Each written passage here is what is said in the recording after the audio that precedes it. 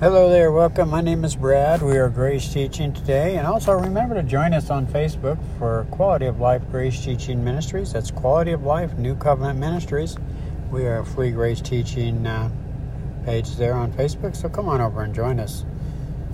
The month of May is Mental Awareness Month. And we wanted to talk a little bit about mental health. First of all, if you're suffering with mental health, please seek help. There's a lot of help out there, and but we wanted to talk about here what the Bible has to say about it, and so why is the world anxious?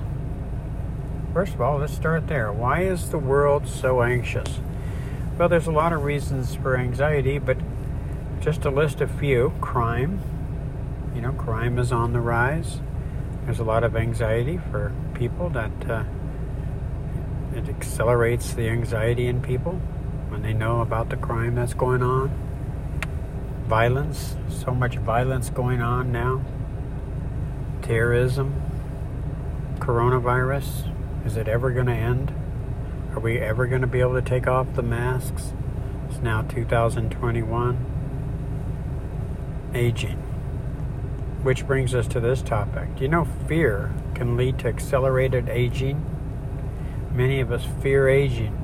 And when we do fear of getting older, it accelerates the aging process. Now, isn't that amazing? And it can even cause premature death. It can cause memory problems.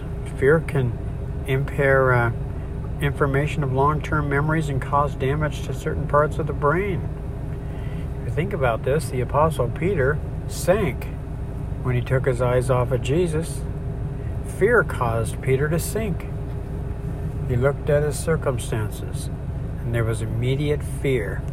How many of us are persuaded, enticed, and tempted to take things into our own hands? And then we sink. Fear can actually cause sickness. Matthew 9:2. God offers us assurance, boldness, confidence, bravery, courage, fearlessness in Christ.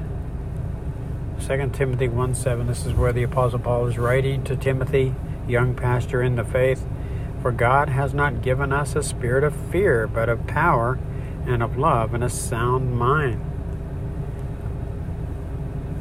Anxiety is the most common mental health disorder in the U.S. It can cause both physical and psychological symptoms. Long-term anxiety increases the risk of physical illness and other mental health conditions, such as depression. Proverbs, the wisdom chapter 12, verse 25, tells us anxiety in the heart of a man will cause depression. So think about this. Worry, fear, and anxiety. It'll affect the body in ways that may surprise you. When worrying becomes excessive, it can actually lead to a feeling of high anxiety and even cause you to be physically ill. So this is the month of May, and it's Mental Health Awareness Month. And so if you suffer with mental health, please get help out there somewhere. There is plenty of help, but if you're in Christ, we know the answer to the problem is there in Him. Thank you. God bless.